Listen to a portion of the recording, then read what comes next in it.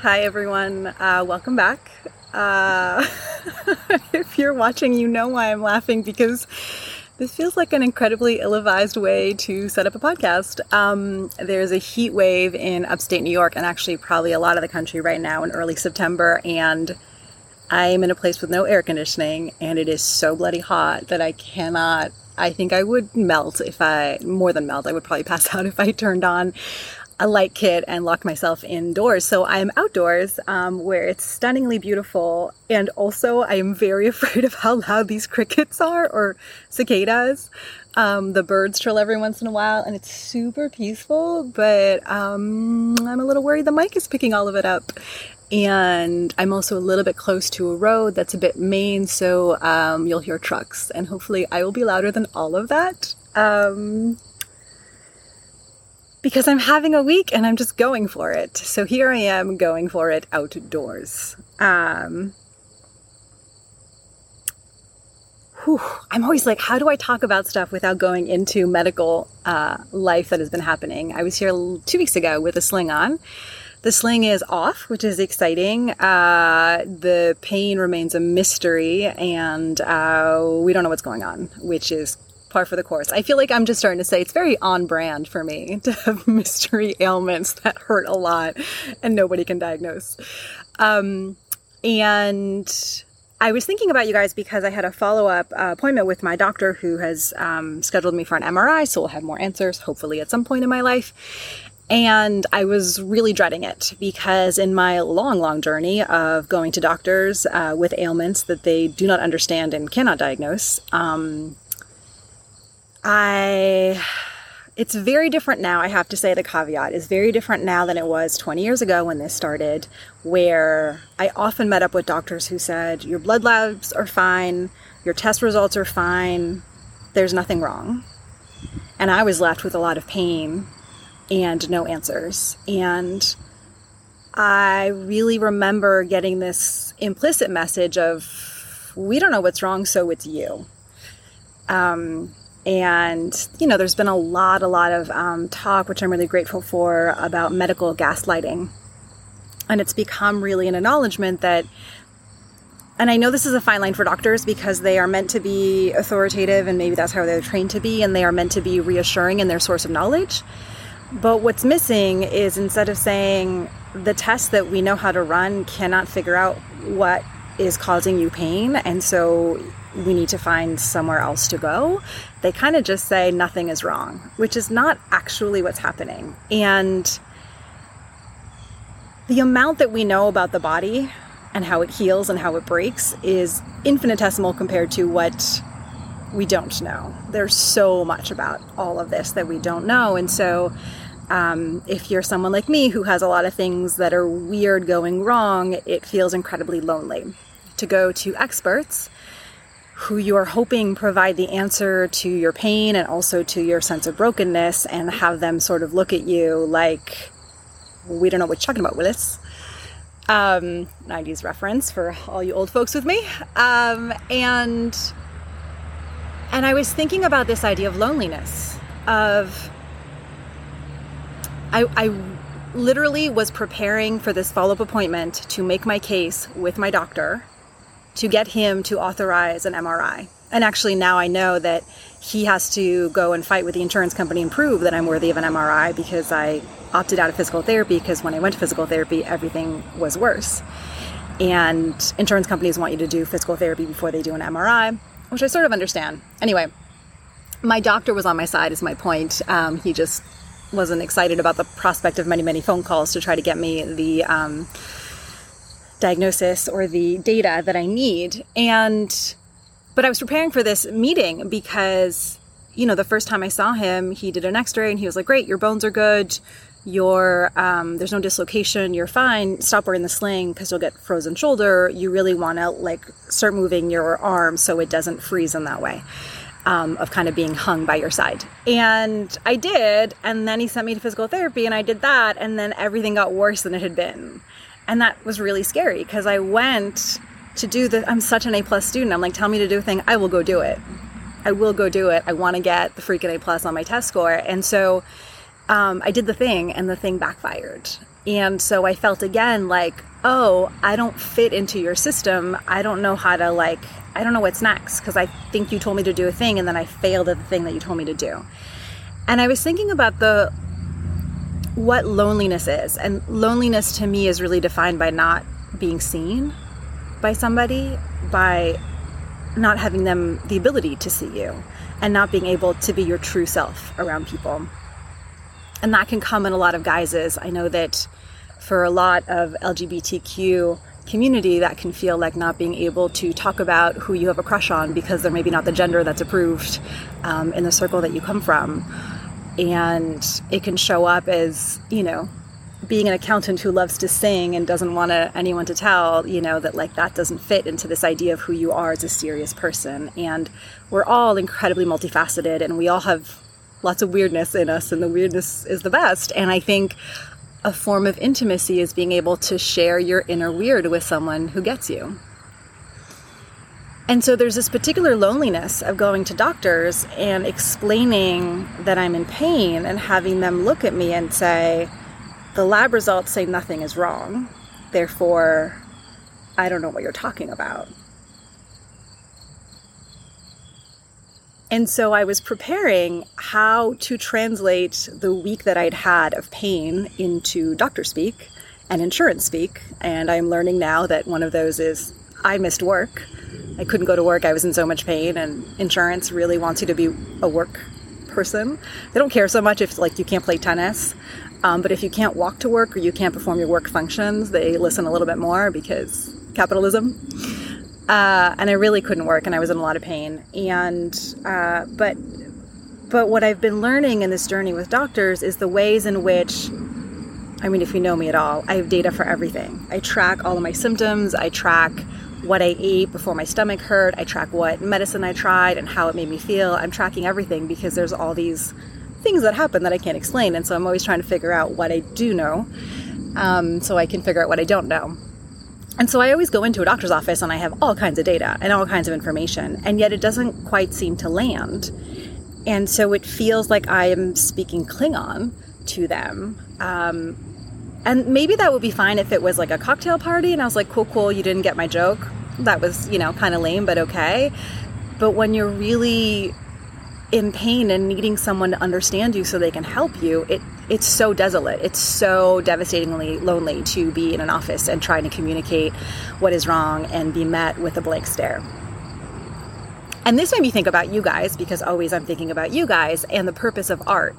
And this idea that the purpose of art is to figure out a language to express yourself, to be able to share with the world who you are, to be brave enough to take your weird insides and bring them outside. And you might not share your weird insides with everybody, but I do think it's about that. It's about creating a language that allows us to explain to the world, and by the world it could be our loved ones or it could be a blockbuster movie, but who we are, and to be seen fully as that person.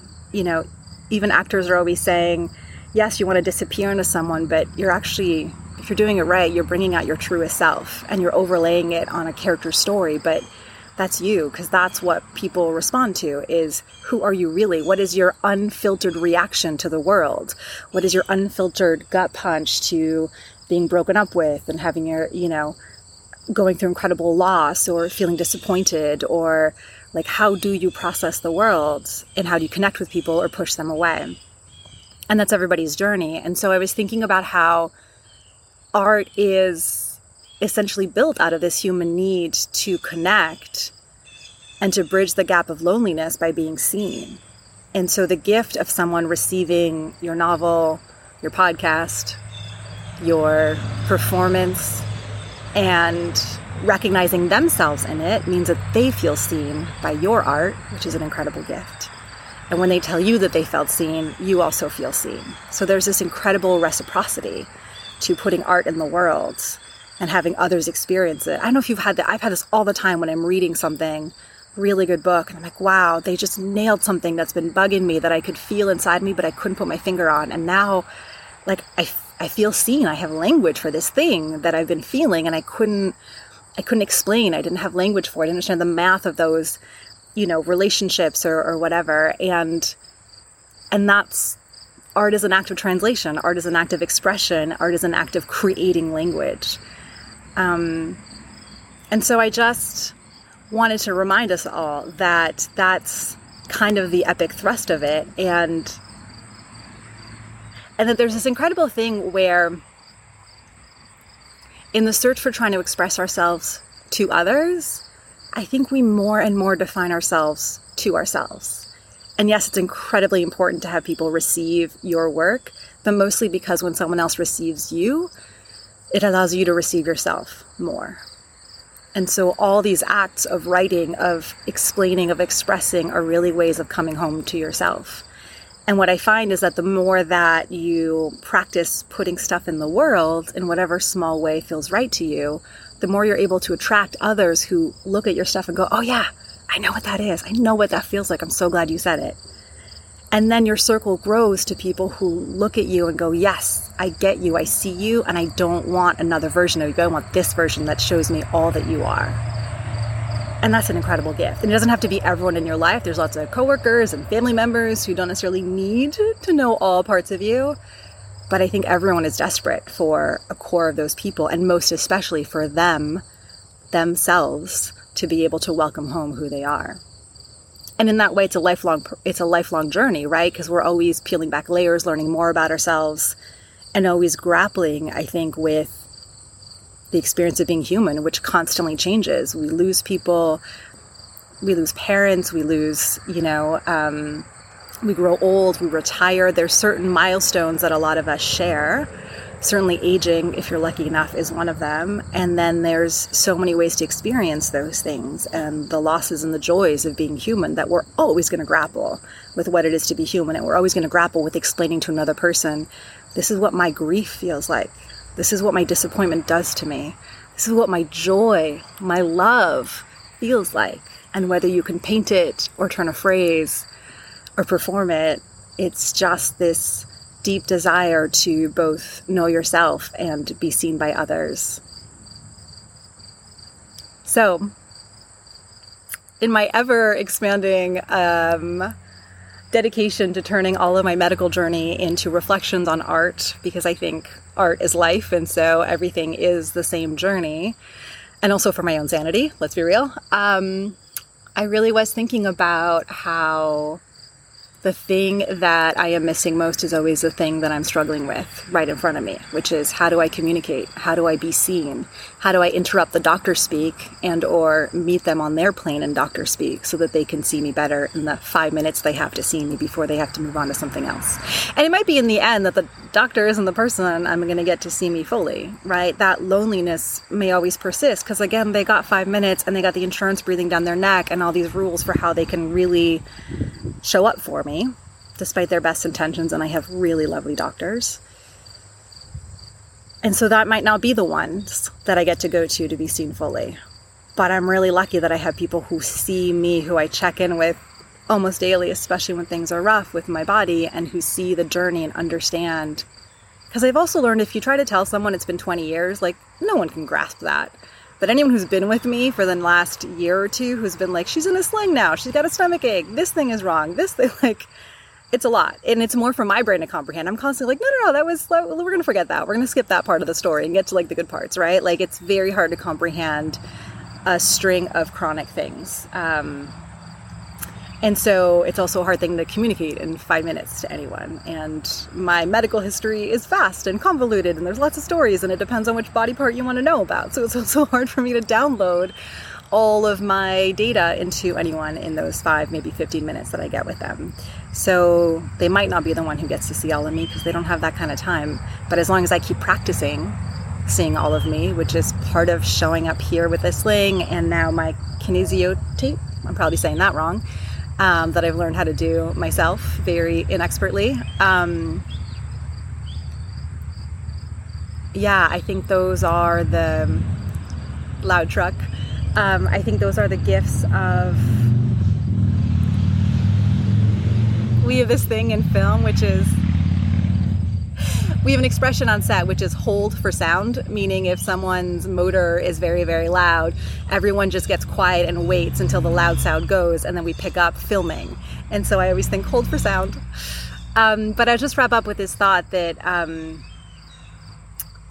this ongoing journey of my own of showing up here with my shoulder injury that I keep thinking, oh, tomorrow it'll be better, right? We're doing the MRI, we're going to the x-ray, I'll go to physical therapy, it'll be okay. And 5 weeks into it, I honestly don't want to know how long it's been. I'm very slowly finding a little bit less pain and a little bit more mobility, but have very little answers, and am hour by hour figuring out what the hell to do today. And it has been really hard for me to show up for this podcast because I'm like, what is the point? I don't know if tomorrow will be better. I don't know where I'm headed. I don't know that anyone has answers for me. And so part of my practice of showing up to myself is that, hold for sound, is that going through a medical journey that's long and labored doesn't erase the parts of me that still have something to say, that still want to perform, that are still writing, that still want to learn songs, that someday hopefully I get to play on my guitar, and until then I'll learn how to sing. And that's hard. I think when I'm sick and I'm hurting, I just want to be that version and have Netflix and chocolate on the couch all day and not try to be anything else. And there are days when that's what I do. And then there are days like this where I'm going to just try a little bit more to be more parts of me than just the one, and show up in a place where I get to be seen, which is also incredibly hard. So my invitation to you, and it's not an easy one, is to keep practicing what it is that your inner landscape is telling you and how to translate that and express it in the world. Because if I know anything, it's that we need more of that. We need more people sharing how they live and how they perceive their lives and what journeys they're on, because that's how we connect, that's how we build community, that's how we know each other, and that's how we walk this really hard path together.